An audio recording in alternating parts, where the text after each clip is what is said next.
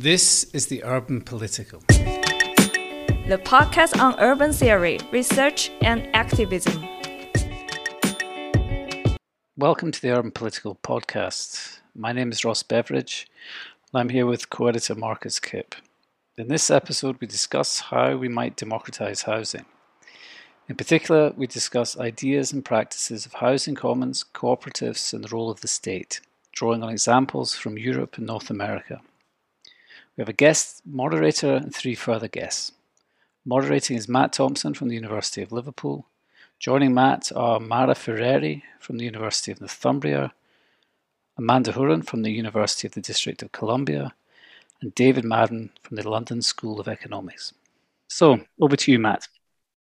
Brilliant. Well, thank you very much, Ross and Marcus, for organising this discussion and inviting me to moderate it. I'm particularly excited to get us four in the room today, as I don't think we ever have been. At least I haven't met you guys before, not all of you anyway. And so I'm really excited to sort of broach some of the questions that I'm going to raise in the next 5 minutes in this sort of introductory framing, and also sort of say a little bit about my interest in this area too. So let's get going with that. So, I mean, since the dawn of industrial capitalism, when the state dispossessed commoners from the means of subsistence and pushed them to sell their labour power in cities, we've arguably been dealing with a near perpetual housing crisis. That is extremely difficult and challenging conditions for providing decent housing for all.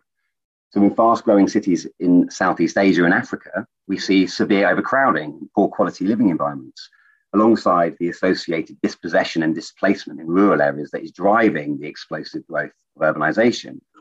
In the UK, where I'm based, we've been talking about a chronic housing shortage and lack of affordability for the best part of half a century, not longer.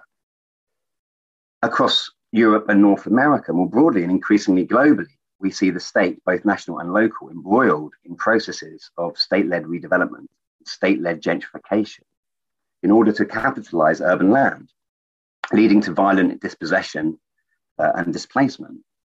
In fact, planetary gentrification and accumulation by dispossession are arguably the common global urban experience today. These conditions are becoming so acute, in fact, that many scholars and commentators are talking about the return of the housing question. Stuart Hodgkinson, for instance. The housing question was originally posed by Engels in his 1872 work of the same name. In it, he identified the central conundrum caused by capitalism for the working class and everyday life. That persistently poor quality living environments, scarcity, inequalities, deprivation, and alienation produced by the labour capital relation cannot possibly be resolved without abolishing the capitalist mode of production itself. Engels derided the anarchist Proudhon and his followers for believing that isolated solutions to the housing question could ever resolve these issues, that the kinds of localized small-scale initiatives such as co-ops and communes that we might call housing commons today, promoted by utopian socialists like Proudhon, were in fact just utopian dreams that misapprehended the structural nature of the problem.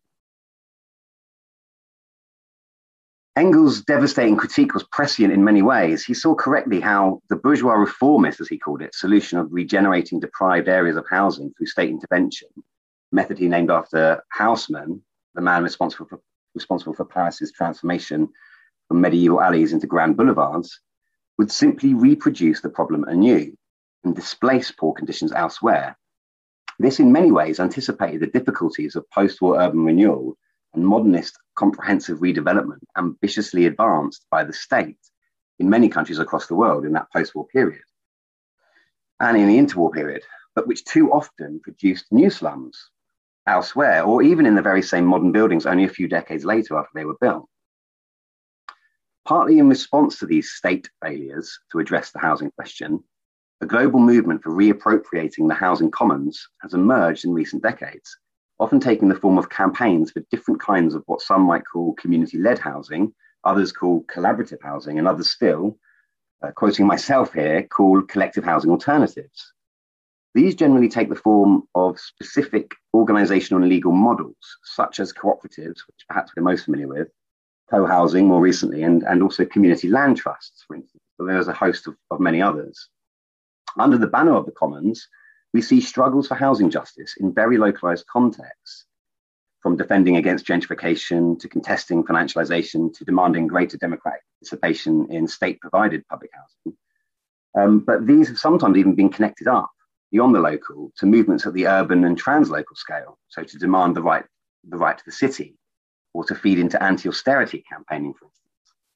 In some cases, such as in Barcelona, the Platform for People Affected by Mortgages, PAH, a social movement aimed at resisting evictions resulting from foreclosures in the aftermath of the 2008 financial crisis, has also played a part in expanding the housing commons through supporting the establishment of co-ops, and was in many ways the platform for the launch of the municipalist movement in the city. So the municipalist platform, Barcelona en Comú, has evolved, or Barcelona in Common, has evolved out of these housing struggles. The mayor, Ada Colau, was one of the founding members of PAH. And Barcelona en Comú today is engaged in democratically transforming the local state from within and democratizing the local economy through supporting the development of co-ops and commons in a kind of bid to prefigure a post-capitalist polity. So there are some really interesting openings here presented by the new municipalist movement, for which Barcelona is seen as the vanguard, for the local state to protect and expand the housing commons through this process of state institutional occupation and transformation. However, there are obviously deep contradictions in such an endeavour. For many autonomous Marxist and anarchist theorists of the commons, such as Peter Linebaugh, the state and capital are antithetical to any notion of the commons whatsoever. The state is the ultimate agent and enforcer of enclosure through its fundamental role in upholding private property rights. Yet at the same time, the organisational articulations of the commons, like community land trusts and co-ops, must be framed in the legal terms of property in order to access the benefits that come from legislative recognition, policy support, public funding, and state protection from capital and the market. So I guess the questions that I'd like to consider today, and I hope we can touch upon through various different examples, is what are the possibilities for expanding the housing commons in this current conjuncture through renewed engagement with the state? What are the costs of that engagement? What are the contradictions? And what potential is there for housing commons movements to build new institutions for what we might call non-state public housing? I'll very briefly just go into some of my own personal reasons for sort of looking into this stuff. So my PhD at the University of Manchester, close to a decade ago now, was looking at the urban CLT movement as it was emerging across the UK. And I was particularly interested in Liverpool. I ended up studying Liverpool and two urban community land trusts in that city, Homebaked and Granby Four Streets. And I began working with activists to help identify how they might jump through various policy and legal hoops to try and get funding and institutionalize their projects to realize these visions for their neighborhoods that they had. They were putting in place through the CLT framing. And I began digging into the history of the city and the history of housing struggles, particularly around commons and collective alternatives to public housing. And I found that actually many of the seeds for the present day activism in Granby and Anfield were sown in previous waves of experimentation, particularly the 1970s housing cooperative movement. So this has been described as Liverpool's cooperative revolution or co-op spring, and it set in motion a kind of a new model for developing public housing, and what some at the time called public sector housing 2.0. There's a strange coming together of the co-op movement with its own independent autonomous sort of history with the public sector. So in the 1970s, there was some legislative moves toward funding this new system, massive central state subsidies for developing new build co-ops. And the council as well, and the local council retained nomination rights for some of the allocations of that housing. So this is a strange coming together, a kind of public common partnership, as we might call it today. Or what Mara might call a public cooperative nexus. So I published this research as an open access book with Liverpool University Press last year called Reconstructing Public Housing, Liverpool's Hidden History of Collective Alternatives. And the book is really concerned with thinking through how to expand the housing commons through institutionalization and using the powerful tools of the state and of bureaucratic organization more generally, without succumbing to the bureaucratization, the commodification, and the co-optation of those things by the state and capital. And now I'm doing similar work, thinking about it at a larger scale across urban environments through looking at the municipalist movement. So I guess today for me, I'm bringing together two areas of my research. And as I said at the beginning, I'm really excited to be speaking with David, Amanda, and Mara today, as they've each of their work has been really inspirational to the development of my own thinking in these areas. So, for instance, your work, David, especially with Peter Marcuse in your book In Defense of Housing, has been particularly inspiring in terms of thinking through the political economy of housing and the notion of crisis as well, right? So this idea of crisis as being a near permanent condition of capitalism for housing, particularly. And your work, Amanda, so particularly your book Carving Out the Commons on tenant organising in housing co-ops in Washington, DC, I found it resonates a great deal with my own exploration of similar things in Liverpool. Particularly found that the very interesting kind of exploration of how maintaining the commons, hard fought for commons that require maintaining in the long run, needs balancing against this kind of more expansionary idea of sort of appropriating new commons. And your work, Mara, especially with Lorenzo Vidal recently, on this idea of the public cooperative nexus and public policies for developing the cooperative movement more generally, comes to very similar conclusions to my own on public-common partnerships. And I'd be very interested to hear about what you think around those policy mechanisms and how contradictions entailed with trying to create this kind of non-state public housing in going forward. So with all that in mind, let's begin with you, David, if we can, because I think you provide this overarching framing very well indeed in your book with Peter Marcuse. So let's begin with the context of the housing crisis. So what is the housing crisis? What defines it? What's driving it?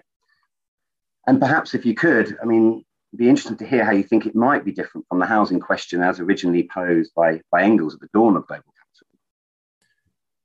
Thanks a lot, Matt, for that introduction and for having all of us here. It's really exciting.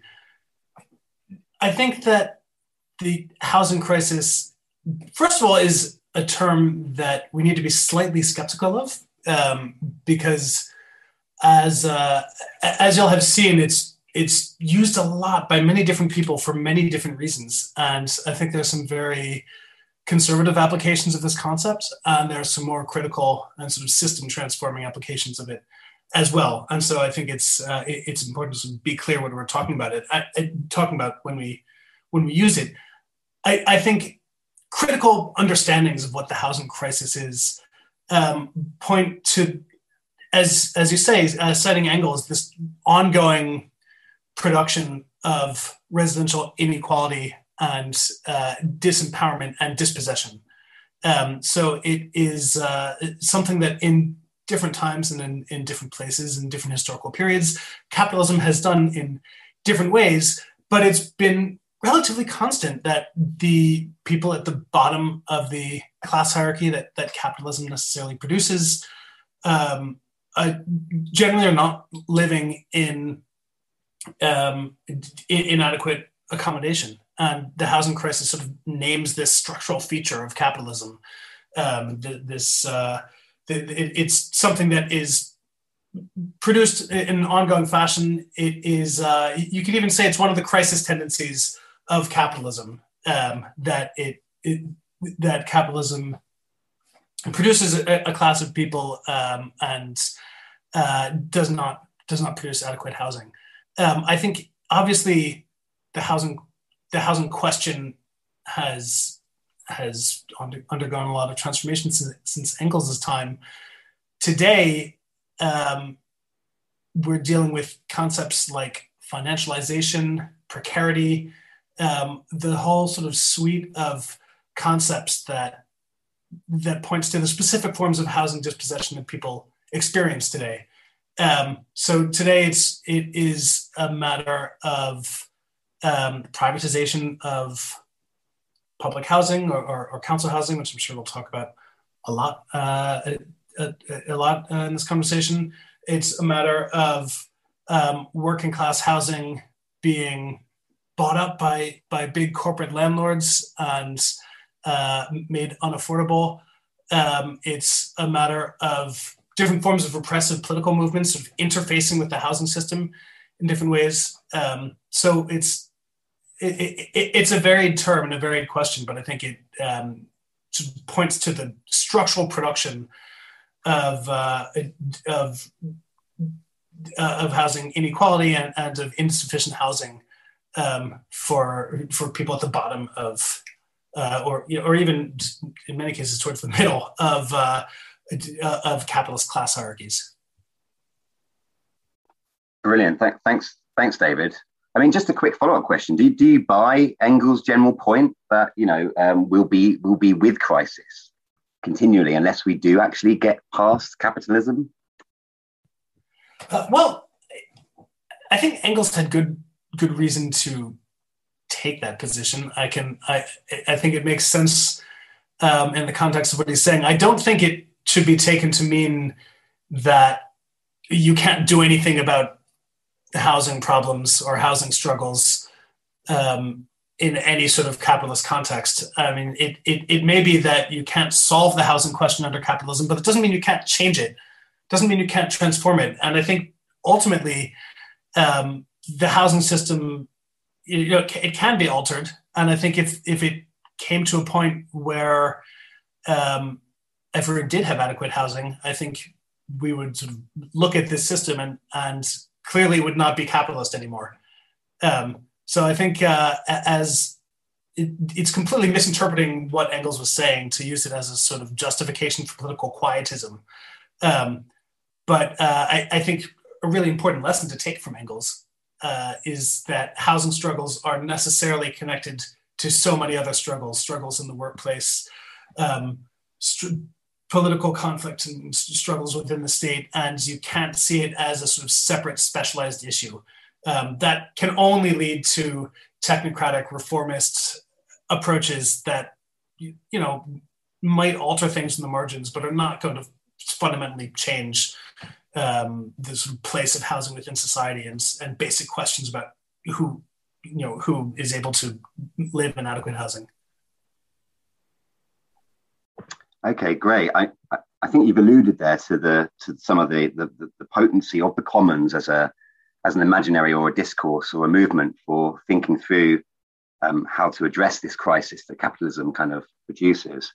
So I'd like to move on to Amanda and ask you, Amanda, how what is the salience of the commons really? If we take a step back here and think, I went into perhaps a bit too much detail around the commons and its different permutations, but what is the commons here in relation to housing? Why has it gained so much traction amongst activists and particularly amongst scholars, right? I mean, it's all a lot of us talk about in some disciplines, particularly geography. And so, and how does the commons articulate a compelling alternative imaginary, if you like, to capitalist and to also state forms of housing? Sorry, not a small question there. No, that's great. When I think about the commons, and this is a bit overly simplistic, but I think it's useful. I think about a resource that has been largely decommodified and is collectively governed by the members, the people who make use of that resource. And of course, that's the practice of the commons, the sort of practice of commoning, this sort of social act that is really at the heart of it, of producing, creating, reclaiming, maintaining the commons over time. But yeah, I think this idea of decommodification, or at least partial decommodification, and collective ownership and or governance, and we can apply that to housing. And I think, it's compelling because this idea of, it's so clear to people around the world, as we just heard from David, that there is this, that built into the capitalist system is this fact that people cannot, people at a certain level in society simply cannot access the housing that they need to thrive. And so it's very clear that we need a new way to approach housing. And I think, and I think it's very obvious to lots of people that what we need to do is remove the profit motive from housing. So to decommodify it in some sense. But I think what's also true, and this is, I'm interested in this conversation because I'm very interested in this question about the relationship between the commons and the state. And this concept of non-state public housing is interesting to me. I'm interested to hear more about what that could look like. But I think there is a recognition that public housing, at least if we look at the United States context, public housing was this great idea that was never fully funded, fully implemented, you might say, in the United States. And there's sort of a distrust of the state. Of course, that's true not just in the United States, but in many parts of the world. And so this idea that the people who dwell in this housing are actually the ones who govern it instead of having the state as a landlord is compelling, I think, to people who don't think that the state can actually provide the kind of housing that they need. And so I think that's the kind of compelling vision, is this idea of people who are building power collectively through claiming and living in and governing this common space, their housing. So that's a very compelling, as you say, alternative imaginary to both the capitalist real estate market and to what we would call in the United States public housing, state-provided housing. That is the compelling vision.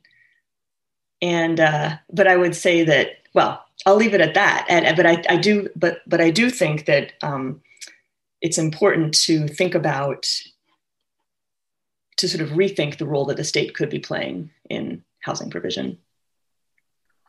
Yeah, interesting. Thank you, Amanda. It's at the beginning you talked about decommodification as the kind of distinguishing factor, I guess, of the commons. But of course, I mean, decommodification is something that the state can do too, right, through public housing. And but then, of course, as you developed your answer, it sort of moved down towards the path of sort of democratization or participation in housing, which sort of does something perhaps which the state in the past has struggled to provide. And I guess that's the clues in that phrasing.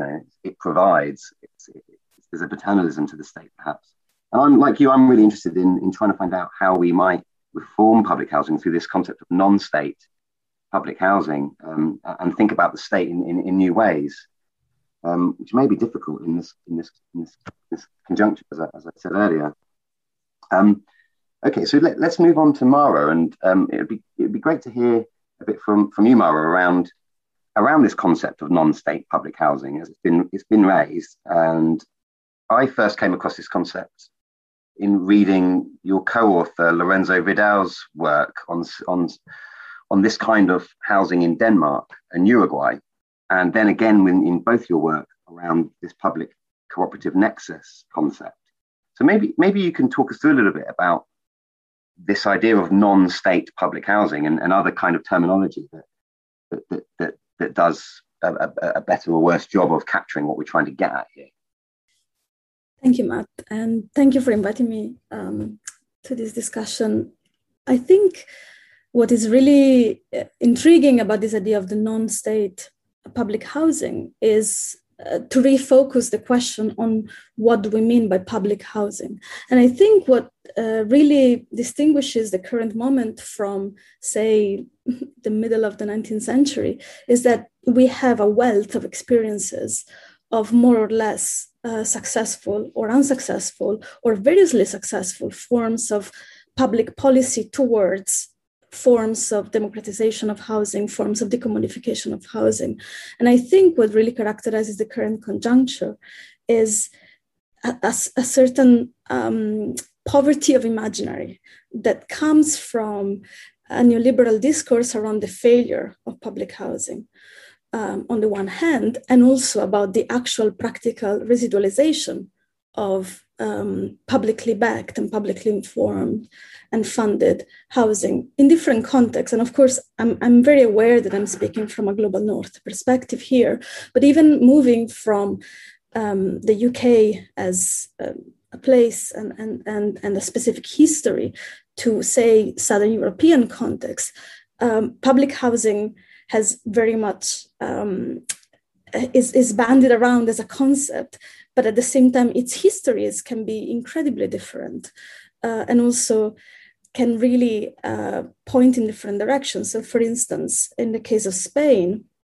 where I've been lucky enough to do quite a bit of research recently around the emergence of this new cooperative housing movement, particularly in conjunction with the municipalist movements in Catalonia.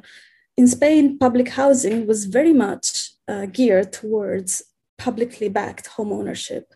And so public housing is not what in other contexts is understood as publicly built and publicly managed social rented housing. So inherently, that was a type of public housing that was built to promote home ownership. And therefore, it's a kind of public housing that does not have the long-term horizon of decommodification as its aim. So I think to begin with, then, there is that question of what do we mean by public when we are discussing or when we're proposing alternatives. And I think that's very spatially and historically specific. And on this point, I'm an avid reader of your work, Matt, and Amanda and David, of course, but in terms of taking that historical approach and really thinking about and looking at what were the debates at a specific moment in time around the types of provision that the state was being, in many ways, lobbied to generate, in many cases from nothing or from a philanthropic tradition. And again, it's interesting to think about how some of these more alternative in the terms of self-managed form of decommodified housing, which we could imagine as commons, emerged also from that critique of top-down, paternalistic management of housing. And one example of this is the whole movement that emerged around mass squatting in London in the 1970s, where a certain governance and a certain policy opening enabled, or some would argue, recodified and reframed what was very much a reclaiming of housing and self-management of housing. That was not necessarily against forms of privatization and commodification, but it was very much, in many cases, against the type of public housing provision that was available at the time. And many of the co-ops that emerged in that specific moment had quite strong political ways of rethinking, for instance, gender relations in the household. So you might have lesbian separatist cooperative housing, you might have women-only cooperative housing, or LGBT types of cooperative housing, or also anti-racist forms of housing. For instance, the absolutely important and crucial movements in the East End of London around Spitalfields and the Bangladeshi community refusing council housing because of the threat, because of the xenophobia and racism they were subjected to, and therefore generating forms of housing which more closely allowed that self-management. So I think, and I'm just giving these examples really to kind of bring the conversation back to what do we mean by public in that context. And so the work with Lorenzo Vidal is a reflection on that and tries to really think about what has worked and what could work in terms of reclaiming certain forms of recognition through public policy and reclaiming certain forms of decommodification, but on other terms, on terms of self-organization, and self-governance, which if I would agree with Amanda, these are the two key issues at stake when we talk about housing commons. Well, thanks, Mara, for that. I can see there is a live issue in this debate around the public versus the common in the principles that they embody and the direction that they are traveling in. And in my work, I'm trying to find commonalities and ways in which perhaps the commons is pushing notions of the public in new directions, or perhaps even just to realize the principles that it originally sort of started with. I wonder, David, if perhaps you'd like to explore some of those connections between the commons and the public, whether they are related in any real sense, or whether they are coming from completely different traditions. Perhaps the public rooted in notions of the state, which is bound up in disciplinary and notions of sort of management and control, and the commons, which is much more about democracy and participation and kind of citizen-led activity, which has a completely different tradition. I wonder if you do see any kind of any coming together of these in the near future. Well, I think that's a very helpful formulation that I think I first encountered in something that Margaret Meyer had written, and that is that housing movements have always struggled with and against the state simultaneously. And I think it's really important to sort of keep this in mind when thinking through all this. I mean, the sort of question of the state itself, just as Mara says, similarly to the concept of the public, the state is far from a straightforward category and straightforward entity. States can do different things in different contexts. Different parts of the state can act in conflict with other parts of it. And it's clear that the state plays a very important role in the housing system, as well as is able to act on a scale that few other institutions are able to do. So, I mean, I think it's not really a matter of saying, should housing be state or non-state, or where should this sort of dividing line be drawn? I think it's a question of what does the state do, and to what extent is it democratized? Who has social and political power, and who's able to sort of use the state to exercise it? I mean, it is. It's clear, as Mara says, that states have pursued many different goals with regards to housing, and some things that sort of seem like potentially sort of routes towards the partial decommodification of housing often can be ways for states to support markets and to support market actors. So it's quite complex. Public housing really historically has been itself a site of struggle. I mean, not only to sort of establish it, but within it, between inhabitants of public housing who are struggling for their own residential space and struggling to secure a space within the housing system, to secure power within the housing system, and the state, which often wants to use it for other goals, to control labor, or to try to stamp down on political dissent. So I think it is complicated. I mean, it's clear that the state cannot be an answer in itself, because, as we said, states do many different things, and many times the way, even when states are intervening in housing, they do so for system maintaining ways. But you also, I think, you can't give up on states just because they are so important for the housing system. So I think one question then is, can the state be a sort of vehicle for the commons, or can the state be a vehicle for movements to decommodify and democratize housing? I think it's, you can find plenty of examples historically where that has been the case, but again, it's always a site of struggle. So I think it's important to distinguish between the state and the commons or social movements or what have you. I think the commons is talking about a sort of ethos, about a set of political and legal and social claims that movements make, but they can't really be fully disentangled. So again, I think it's a complicated question, but I think it's not a matter of sort of affirming one or the other so much as understanding them both as sites of struggle.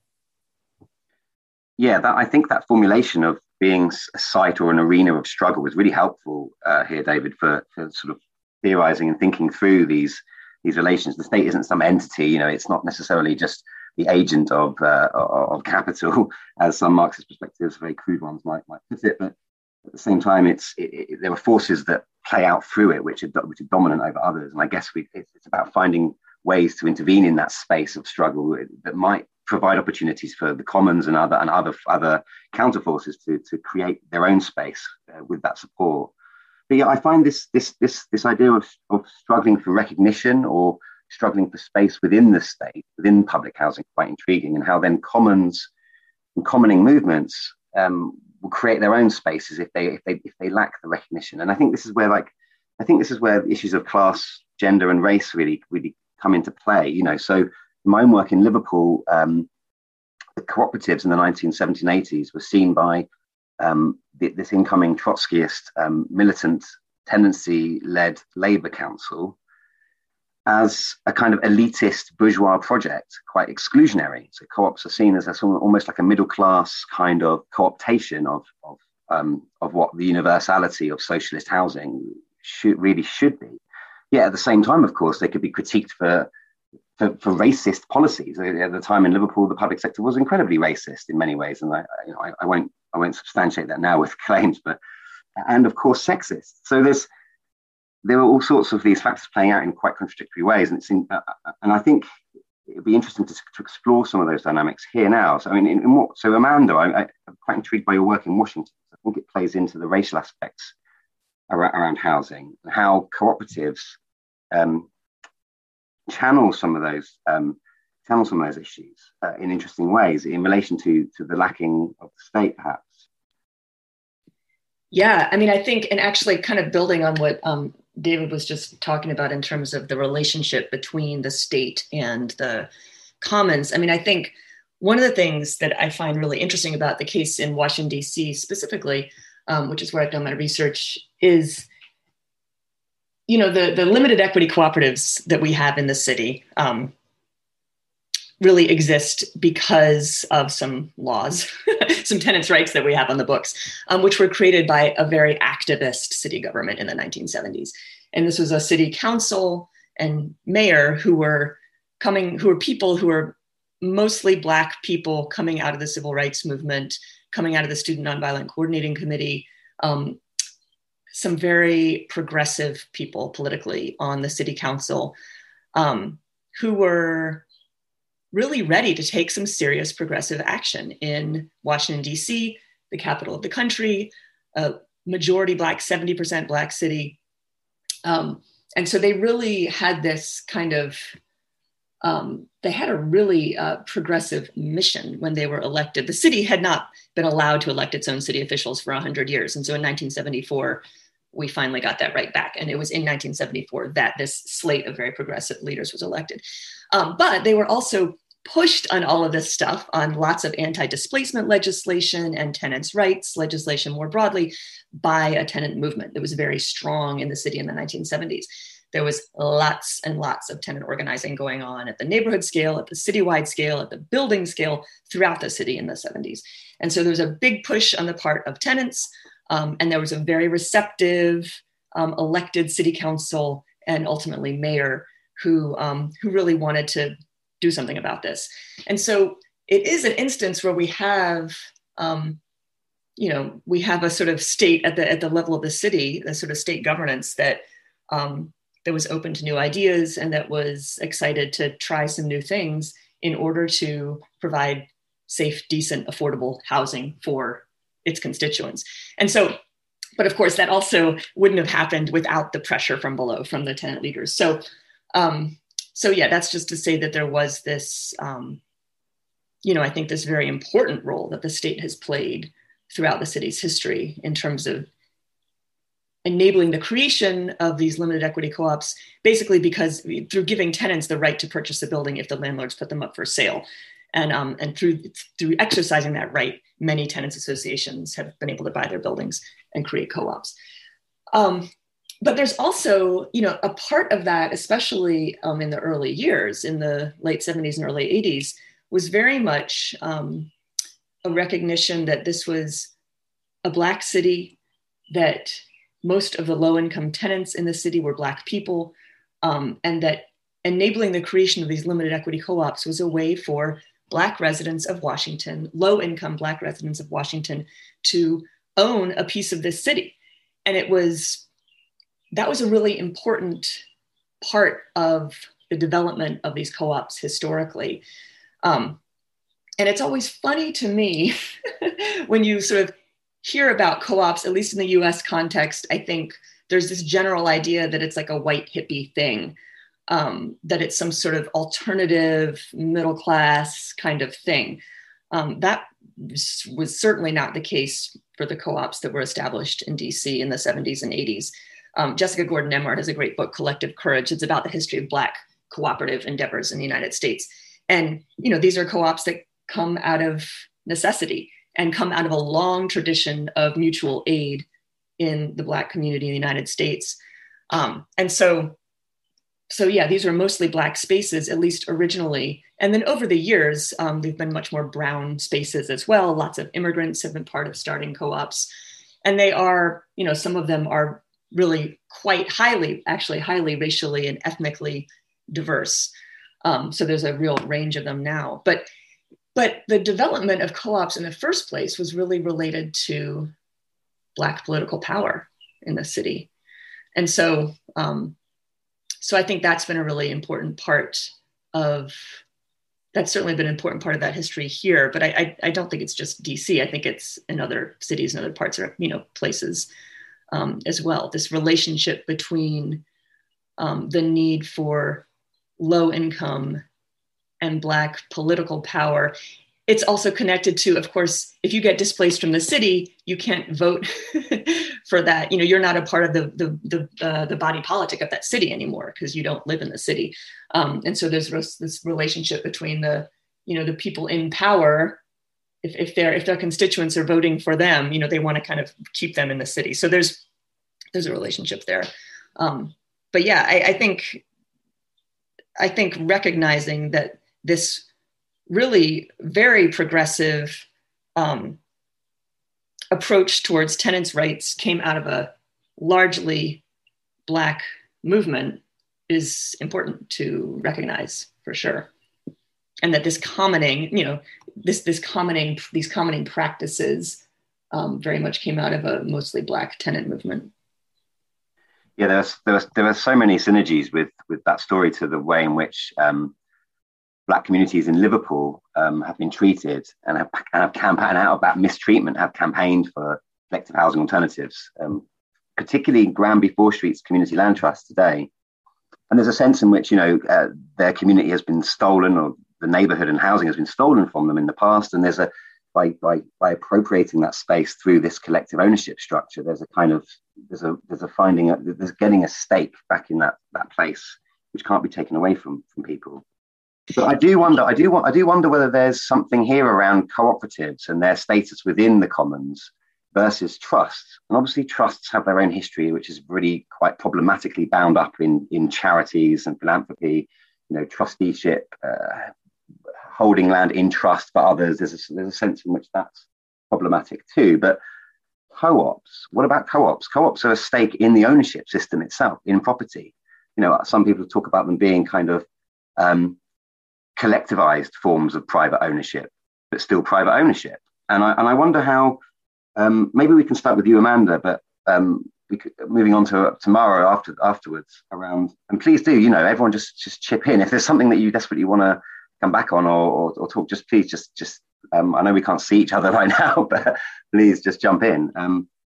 But yeah, so that relationship between cooperatives and the commons is intriguing. How are they exclusive? Are critiques made against them as being exclusive spaces which may well create the conditions for strong solidarity and enhanced cultural identity through the process of owning something collectively? But is the common critique against them as being exclusive spaces actually a valid one? And how does that relate to the idea of the commons and the commoning being about a more expansive idea of life? Yeah, I think that is a super interesting question. And I do think they're exclusionary. They're necessarily exclusionary. I mean, you have a key to your apartment door. You lock it when you leave. And that's very important to people, is to have a space that is their refuge, that is their home, that they can keep other people out of. So it's sort of like by definition, they're exclusionary. Absolutely. And this is, one of the things that I struggled about when I was working on my dissertation, which later became my book, was this question of exclusion. And I think there's different ways of understanding what the commons is. And certainly I think one understanding of the commons is much, much broader. It's just something that's open to all. And then you can have other sort of definitions of the commons that are much more bounded, and this is kind of following off of Elinor Ostrom and the sort of institutionalists who have studied the commons and thinking of them as these bounded resources. And they work because some people are members, implying most people are not members, but those who are members collectively care for this resource because they know that future generations are also going to be relying on this same resource, that kind of thing. But yeah, they're exclusionary. Now, they're exclusionary at a certain scale. So at the scale of the building, if there's 24 apartments in there, those 24 households are going to have housing. I do think that they are less exclusionary when we think about them kind of in a broader context. The fact that a limited equity co-op, at least, which is, to be clear, that's the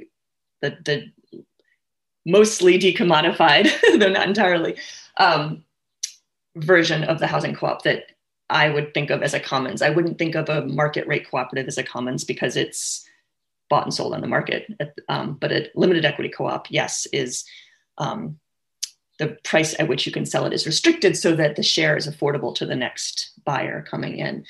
But these are, this is a form of the commons that, sorry, I just lost my train of thought there. But I think another thing that's really important in terms of thinking about these co-ops as commons and kind of also bringing back in the question of kind of racial equity, I would say, is that these are decommodified spaces. And as I said, they can only be bought and sold at a certain restricted amount so that it's affordable to the next buyer. Oh, I guess my point was it's not exclusionary over generations because it is open to future generations of people who are also low income, who may be able to sort of buy into the co-op for a very small amount and sort of keep it going for generations potentially. And so it's more open in that sense than a typical market rate kind of housing unit would be. But I do think, yes, I mean, housing, I think most people, there are maybe a radical, enlightened few who want to keep their housing completely open to all. But for the most part, I think people want private spaces that they can retreat to. Correct me if any of you all think I'm wrong, but that's my coming from the US context too. But I do think going back to the racial equity question is, these are limited equity co-ops and they are an ownership stake in a sense, as you were saying, Matt, but you can't really build wealth through owning a share in a limited equity co-op. And so in the US context, again, home ownership, one of the reasons to become a homeowner is to accrue wealth that you can pass on to your children. And you can't really do that in a limited equity co-op. It depends on the exact model of how your co-op is set up, but the ones in DC are very limited in terms of the equity that one can accrue. And so, one person I interviewed for my research years ago said, yeah, when I first found out, a Black man who I interviewed for my research, he said, when I first found out about limited equity co-ops, I said, oh, wow, that sounds like something a bunch of white people dreamed up to keep Black people poor. And he later changed his mind and he now lives in a limited equity co-op and has a management company that helps manage them. But his point was, this is a form of housing that's not going to make people rich. And so in a sense, yes, you have control over the space, you have affordability, but it's not an ownership stake the way an ownership stake is generally understood in the US context. So there's that very interesting, I think, wrinkle there. And there's, at least in my city, there's been lots of debate over the years over this question of, are we providing, among sort of nonprofit housing providers who help these limited equity co-ops get started, there's been a lot of kind of angst over this question of, shouldn't we be, if we're going to provide home ownership housing, shouldn't we be allowing people to build some equity through that housing? So there's been lots of debates over that over the years here, and I'm sure in other places as well. But yeah, I think these are all really interesting questions, and and I'm interested to hear what other folks think about this, because I do think in the long term, like we might all say, yes, we need to decommodify housing, that's important. But if the only way that you can really build wealth is through your housing, then we got to be real about the fact that is, that's a consideration for a lot of people. Not the poorest of the poor are never going to be able to build wealth, but people who are kind of at lower, sort of lower working class might be able to, but this housing ownership doesn't allow that. So, interesting question.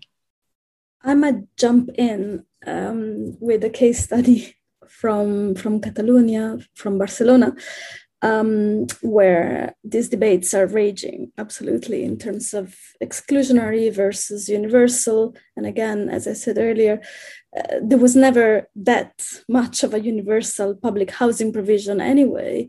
Existing provision accounts for under 2% of all housing stock in a city like Barcelona.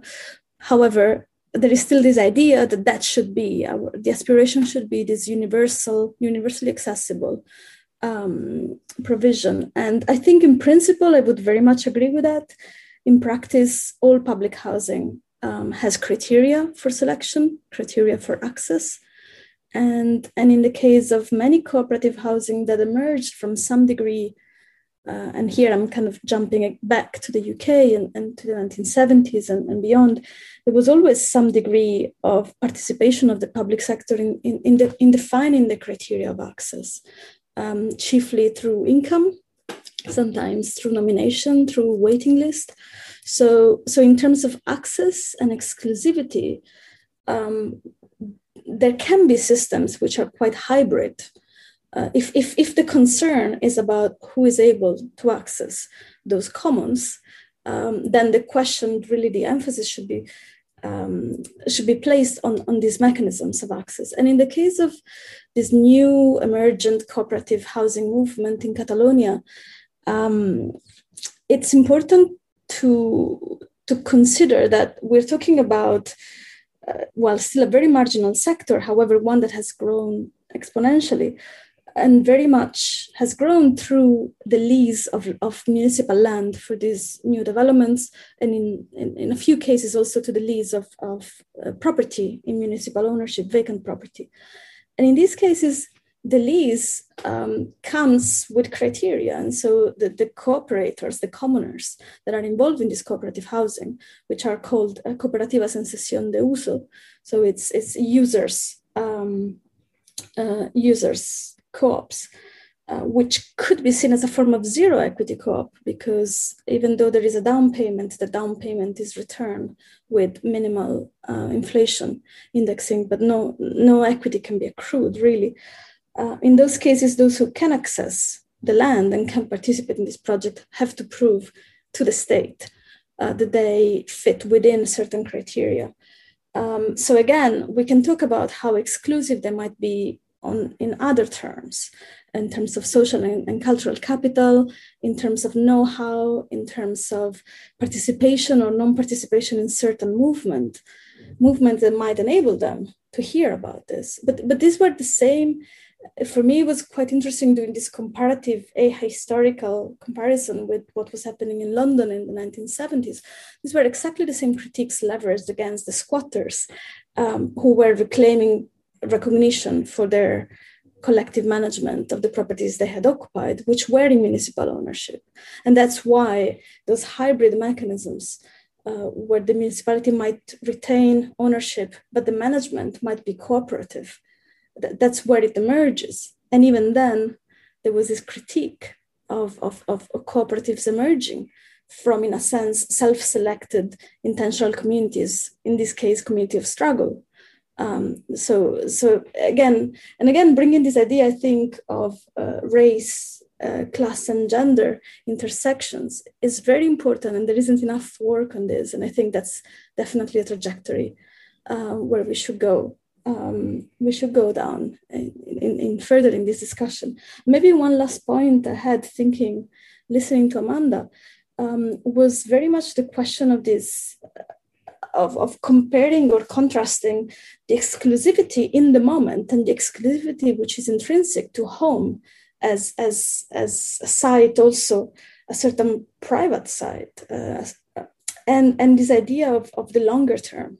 So the sort of the longer term openness of these models. And so paradoxically, in some cases, the strength of a cooperative structure or other forms of collective governance was precisely what blocked attempts, often promoted by the state, to commodify what had been previously a collective or public housing. And that was the case, and Lorenzo Vidal writes about this in the case of Denmark. But similarly, some cases in London showed that. So in a sense, maybe that's also what we should look at, not so much focusing on the community-led, as in the community that is at the origin of these projects, but also thinking about the community for, the future community that is coming. And that's why with Lorenzo and the article that Matt was mentioning earlier, in the International Journal of Housing Policy, we propose that to really understand these mechanisms, we really need to think about maintenance, both in the terms that Amanda set out in her work, but also really in terms of how do you build an infrastructure of laws and policies and powers and counterpowers that really does not allow commodification in the long term. And I think that's really the challenge.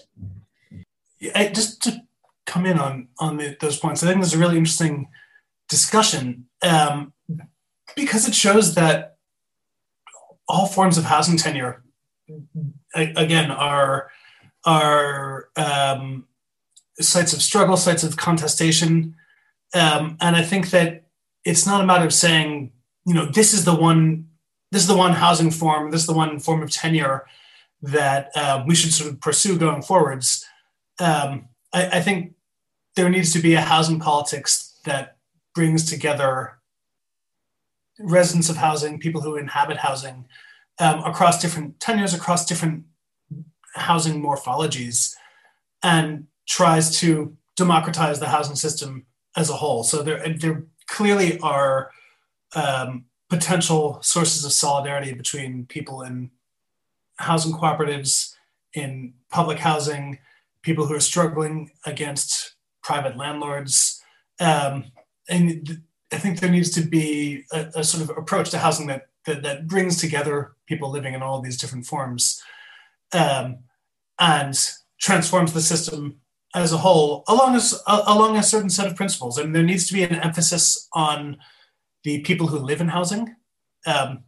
So currently, housing system, certainly in here in London and in the UK and in many other places across the world, are moving towards privileging people who profit off of housing rather than people who live in it. The emphasis needs to be on people who live in housing. And there also just needs to be a general turn towards democratizing housing, giving inhabitants more control, connecting housing more deeply to other claims to social citizenship and other sort of deep, substantive, universal social rights. Within that direction, I think there's space for lots of different forms of tenure and lots of different forms of housing. And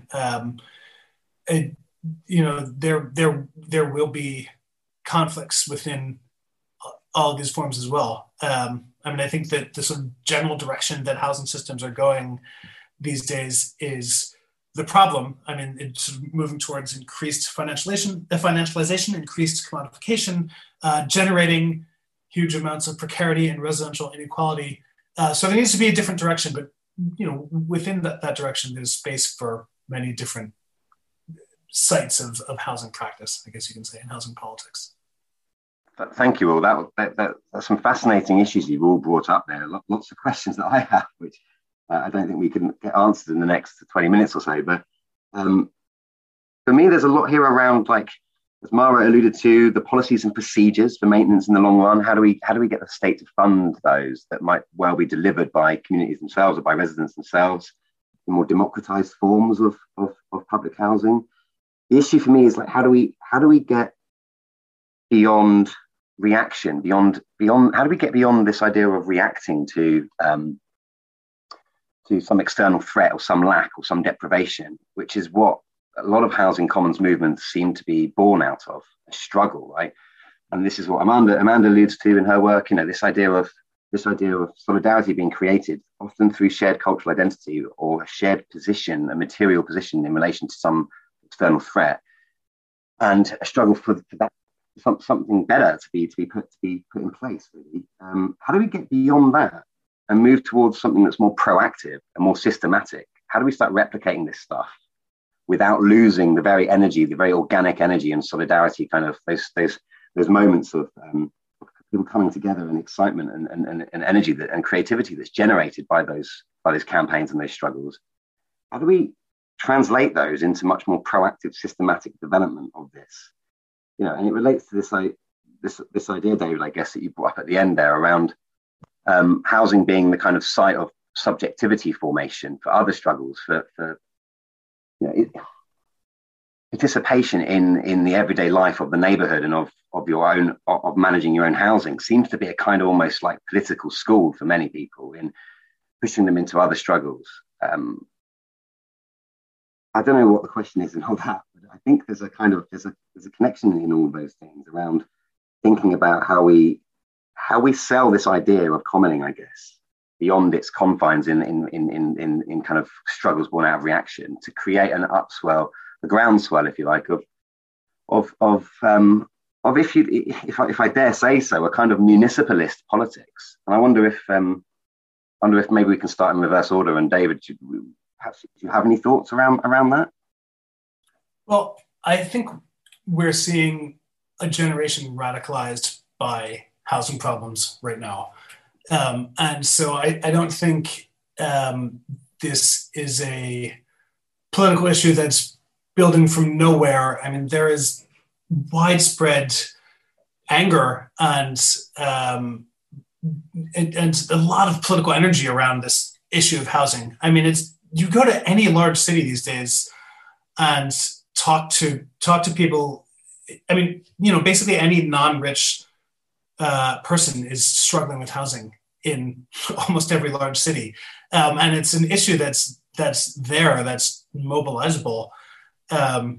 It's something that can be activated in lots of ways as well. I mean, I think intuitively people have a sense that housing is a different sort of thing than sort of other consumer goods in our world. I mean, I really do think that there's some understanding that you need to have housing in order to participate in the rest of political, social, and economic life. And there's, even amongst people who are sort of, largely sort of happy with the political economic system and the sort of state of the world these days, they do see houselessness and homelessness and residential injustice as a problem. And I think it is a matter of sort of connecting this to a political strategy, connecting this to a political direction, and really struggling in a very concrete way against the groups and institutions that profit from the status quo. I mean, they're real estate capital and just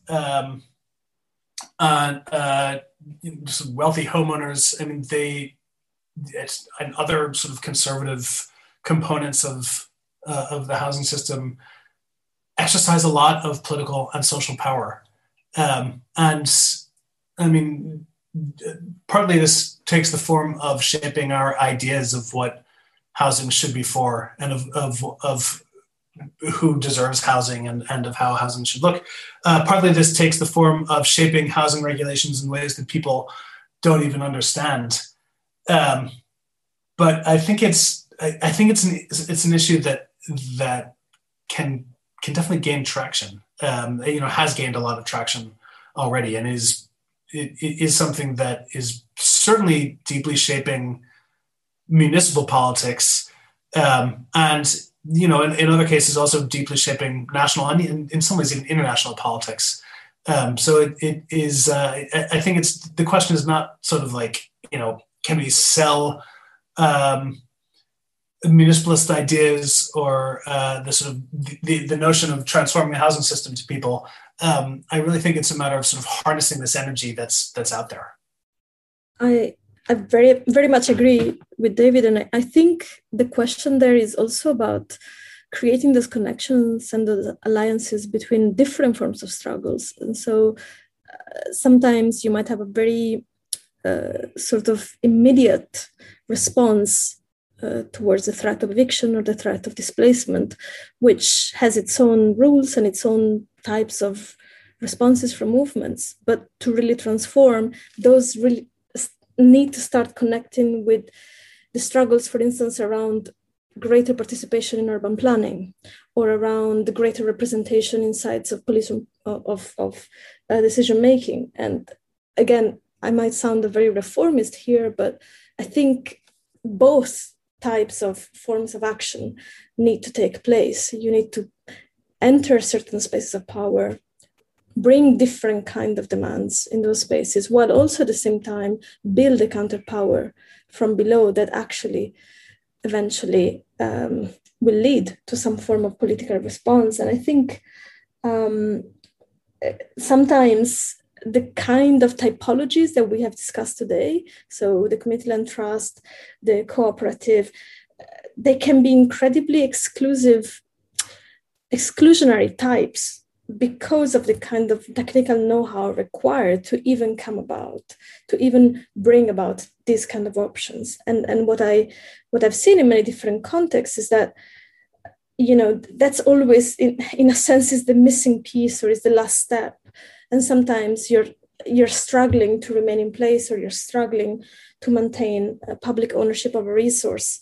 And you might be content with that and not do the extra step, because the extra step might take 5-7 years of incredibly bureaucratic process, fighting to carve out that space. In a legal sense, economically, it might require capital, it might require building also specific types of policy communities, and that might not be what the housing movement is ready or wants to do. But I suppose in a more positive sense, and I would agree, there is so much anger, and the experience of precarization and displacement has now permeated many different social groups in the vast majority of cities, that something could really emerge from those. And I think it's drawing those connections, it's making those connections between those who are experimenting with these models, or those who know about these models, and the kind of the demands from below. Yeah, I think this really resonates with me and with work that I'm seeing happening right now in terms of tenant organizing in DC right now. There's been an explosion of tenant organizing because of the pandemic and just the economic devastation of the pandemic and the job loss. And obviously this is happening around the world. But it has been really pretty incredible to see the kind of organizing that's coming out of that. And so I do think, but, to this question about housing as a potential site of political participation, which David brought up and Mara was talking about, I think this is really key. And there's an organization in DC founded in 1978 and very active in the 80s and 90s called Washington Inner City Self-Help. And they were a Black-led organization. And they helped start a lot of limited equity. They did tenant organizing, and they also helped connect tenants to kind of development and finance and stuff to get these limited equity co-ops started. And they really saw their work in terms of helping get these co-ops started as a way to both provide affordable, secure housing to the tenants in the short term, but also as a way to train political leaders.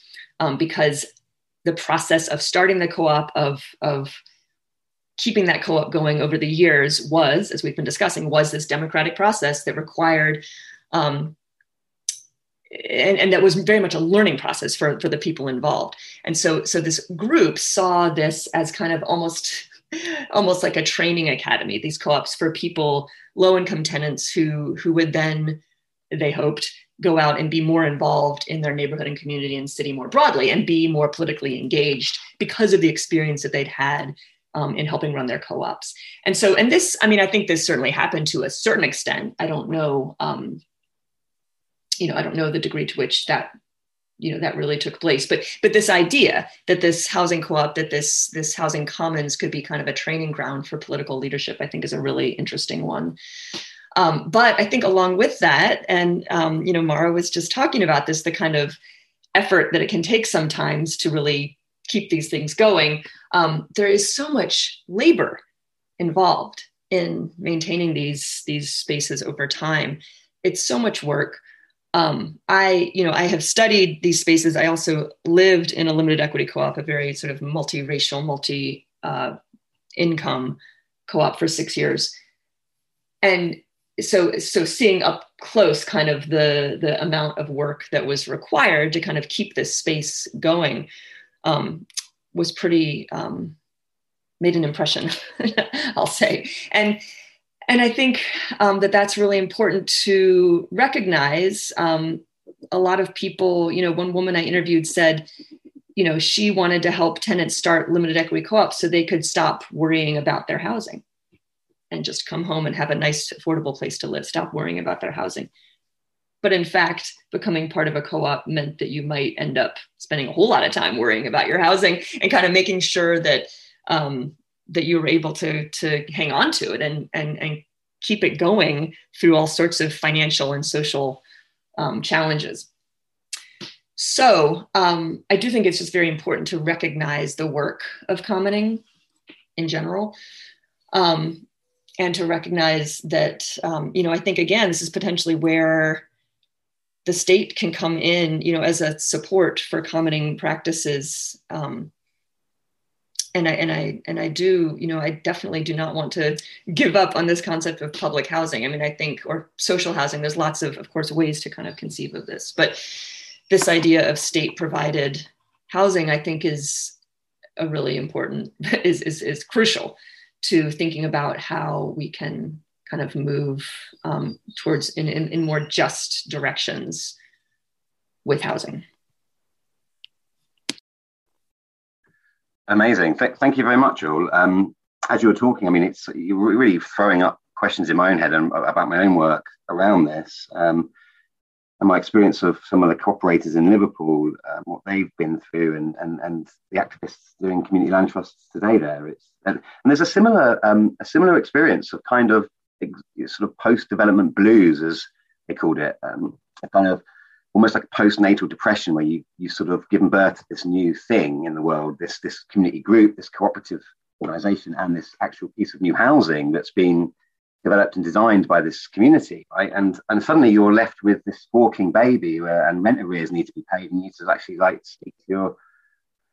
speak to your fellow cooperators about how they might not be coming to enough meetings or whatever, and you're starting to do all the nitty gritty managing the difficulty and the boringness of the bureaucratic process that unfolds then over the next few decades. And this kind of this degeneration of cooperatives and other kinds of housing commons through that process of bureaucratization, death by bureaucratization is such a common one. I feel like it's almost like we ask too much of the commoning movement to be doing all the technical know-how, as many of you have talked about here, to become experts in this stuff when there are already experts out there, because there's a kind of sense in which we shouldn't be outsourcing things to these experts because they've got they have other agendas. There's profit making to be done. So I guess my final question and a bit of a wrap up here is this sort of sense of, and it's a sense of where to draw the line. I mean, is there a sense in which, in the same way that municipalist politics conceives of it, we need to think through more clearly in the movement, if you like, about where the amateurism has to stop, where kind of democratic decision making has its bounds, and beyond which there's the experts, the specialists, who may well be able to impart knowledge and train people in certain aspects of it. But actually, you know what? Maybe it's best left to them to get on, fulfill some of these kind of more mundane aspects and professional aspects of doing quite complex housing developments. And I guess that's the kind of question which is now currently occupying me. And I wonder if any of you have, what are the institutional configurations and partnerships or arrangements that might begin to start to articulate that kind of relationship in ways which maintain the democratic sort of, ethos of commoning and the drive of it, but at the same time seems to be able to take off some of that weight and pressure of having to run everything as a group.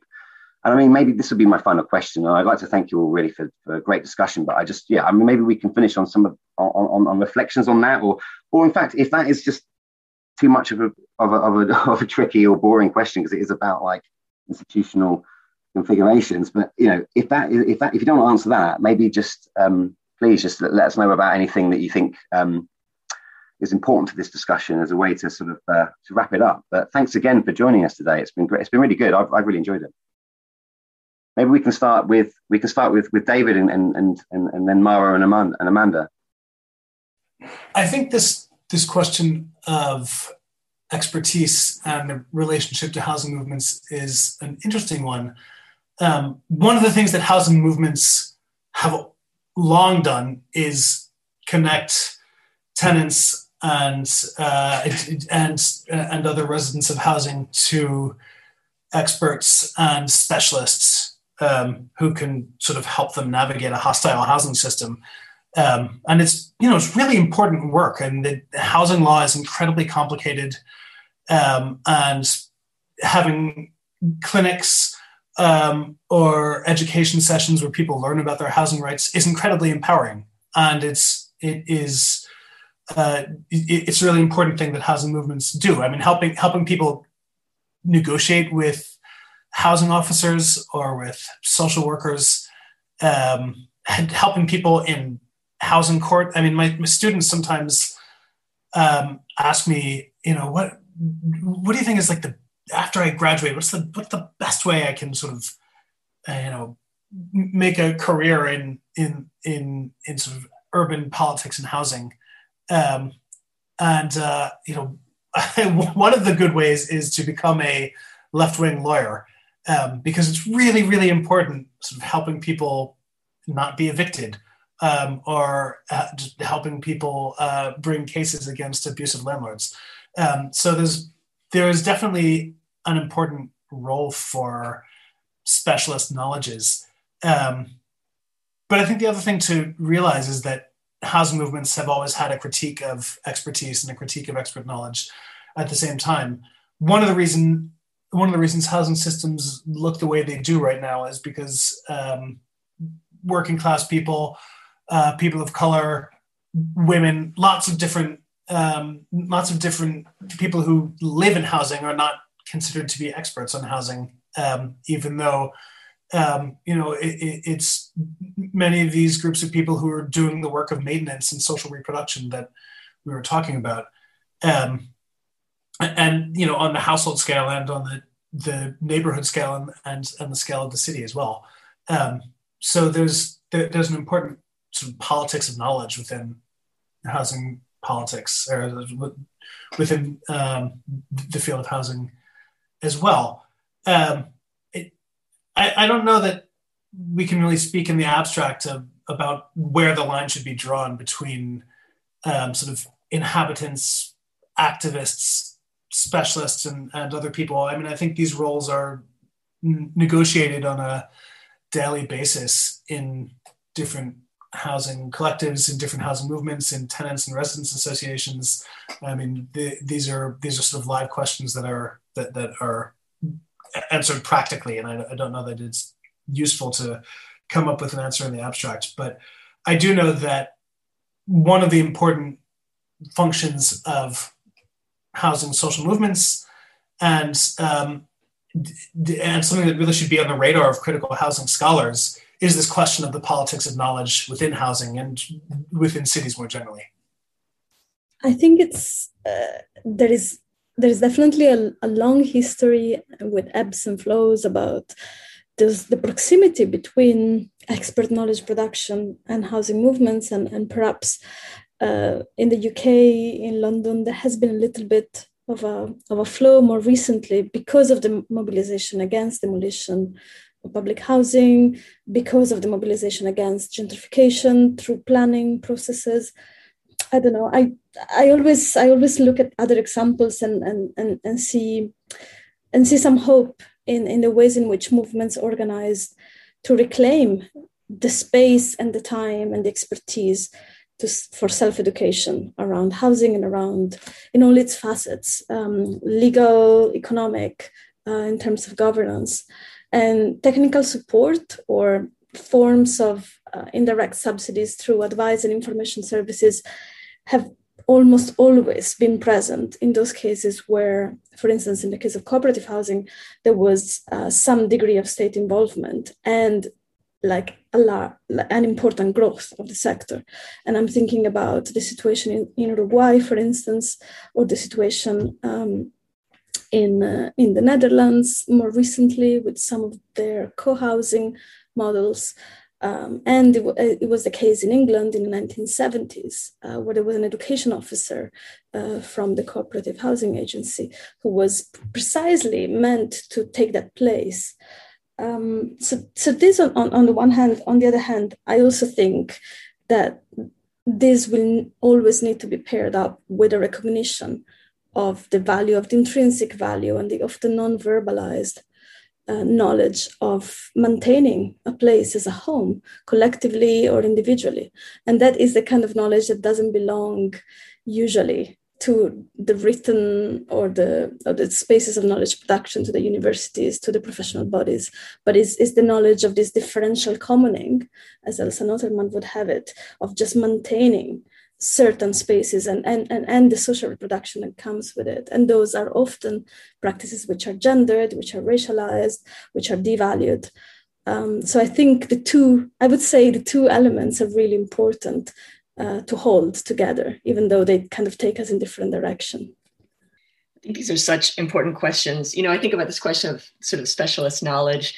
And I just, you know, so many of the co-ops that I have worked with, studied, become friends with, are just would be so psyched if they could get a sort of reliable, trustworthy outside entity who could come and just help them kind of manage their home in a way that was respectful of the dwellers, of the inhabitants, the owners, but that also kind of could just get things done.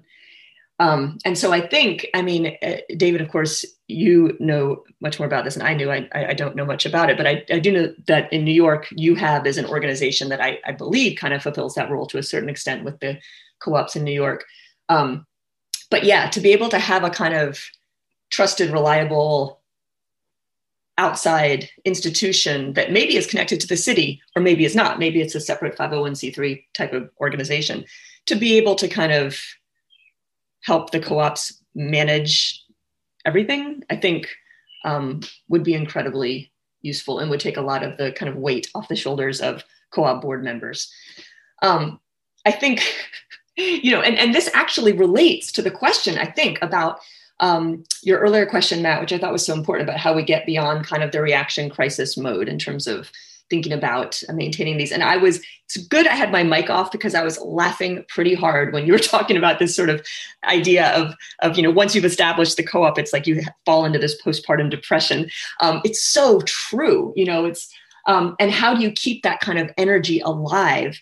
And I think if there were some sort of trusted outside, maybe publicly funded organization that could just kind of handle the boring stuff, the bureaucratic stuff, and that might free up the co-op members a bit to sort of engage a bit more politically and socially, both within the co-op space itself and also in the broader space of the neighborhood and the city. I think, you know, I think one thing that I've seen that has worked at some of the co-ops that I've studied is, you know, people recognize this pattern, of course, in their co-ops, and they say, you know, now that we have, you know, now that we got what we fought for, you know, this is when we all started arguing, for instance, Or, this is when things kind of became less communal. Once we actually got our housing, we all kind of retreated into our apartments because we had won the battle, and that was it. But as it turned out, of course, the battle is ongoing for life in terms of housing. It is a constant struggle. But I think the co-ops that seemed to do the best were ones who really kind of addressed that head on and said, okay, well, let's think about other projects that we can engage in, other ways to kind of to continue to do this kind of work. So for instance, one co-op started a community garden in the space in the lot behind them. And that was kind of a way to extend their commoning work into another project outside of, but related to the housing co-op. But it gave them a place to kind of put those creative energies. Yeah. And that idea of like the excitement of starting something new. Because I do think that's really important to kind of have that ongoing creativity. I mean, and I think you used this word before, Matt, but this idea of the collectively creating these spaces together is a profoundly creative act. And that, I think, is a lot of what gives people the energy to continue with it. It's fun. I mean, there's lots of arguing. There's tons of arguing, but there's a lot that's fun and very deeply satisfying and empowering about it. So I think if there's ways to kind of move those energies into other realms, maybe beyond the co-op, then that can be exciting for folks, and that can potentially ultimately actually even help the co-op itself, because that energy is still continuing to flow. So I think there's some hopeful prospects for kind of thinking about the expansion of the commons over time. But all that said, I still do think that in order for that to happen, we really do need better structures in place for supporting these spaces. And whether that comes directly from the state, like a state agency, or whether that's a state-funded entity, NGO type entity, I do think that's really critical for giving people kind of the breathing room to develop and do more politically. Brilliant. Thank you all for asking, for answering even my rather convoluted question in very convincing and compelling terms. And yeah, I mean, just to finally just sort of wrap this up, I guess. For me, I feel like it's about sort of channeling like that energy that you mentioned there, Amanda, into, like you say, into the political questions that go beyond housing, or beyond the bureaucracy of housing, into those other political questions that we're concerned with about the neighborhood and about the city more broadly. And I guess that's where, for me, that's the kind of promise of municipalism, in starting from the politics of the urban everyday, as Ross Beveridge and Philip Clark would call it, starting with these kind of aspects of everyday life in housing, in dwelling, in the neighborhood, and trying to somehow expand them out to assemblies, to people's assemblies, neighborhood assemblies, city-based assemblies that can channel and continue this kind of energy and this kind of deliberation beyond perhaps the more technical questions. But I mean, it's where that goes, we don't know, I guess. And lastly, it reminded me something about what you said reminded me of something people in Liverpool have said in the past around when these sort of housing commons campaigns finally sort of win that battle. And the question a lot of people that I've spoken to have sort of asked each other is do revolutionaries ever retire? It's it's a funny kind of formulation, really, I think, and it's a question to consider. Then, do we actually ever retire as revolutionaries and trying to change the world? And I guess I'll leave it on that note. And thank you all once again for being here today and having a great chat. Thanks a lot. Bye. Thank you. It was a lot of fun. It was great. Thank you.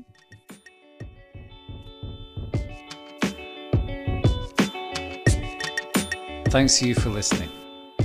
For more information, visit our website urbanpolitical.podigy.io. Please subscribe and follow us on Twitter.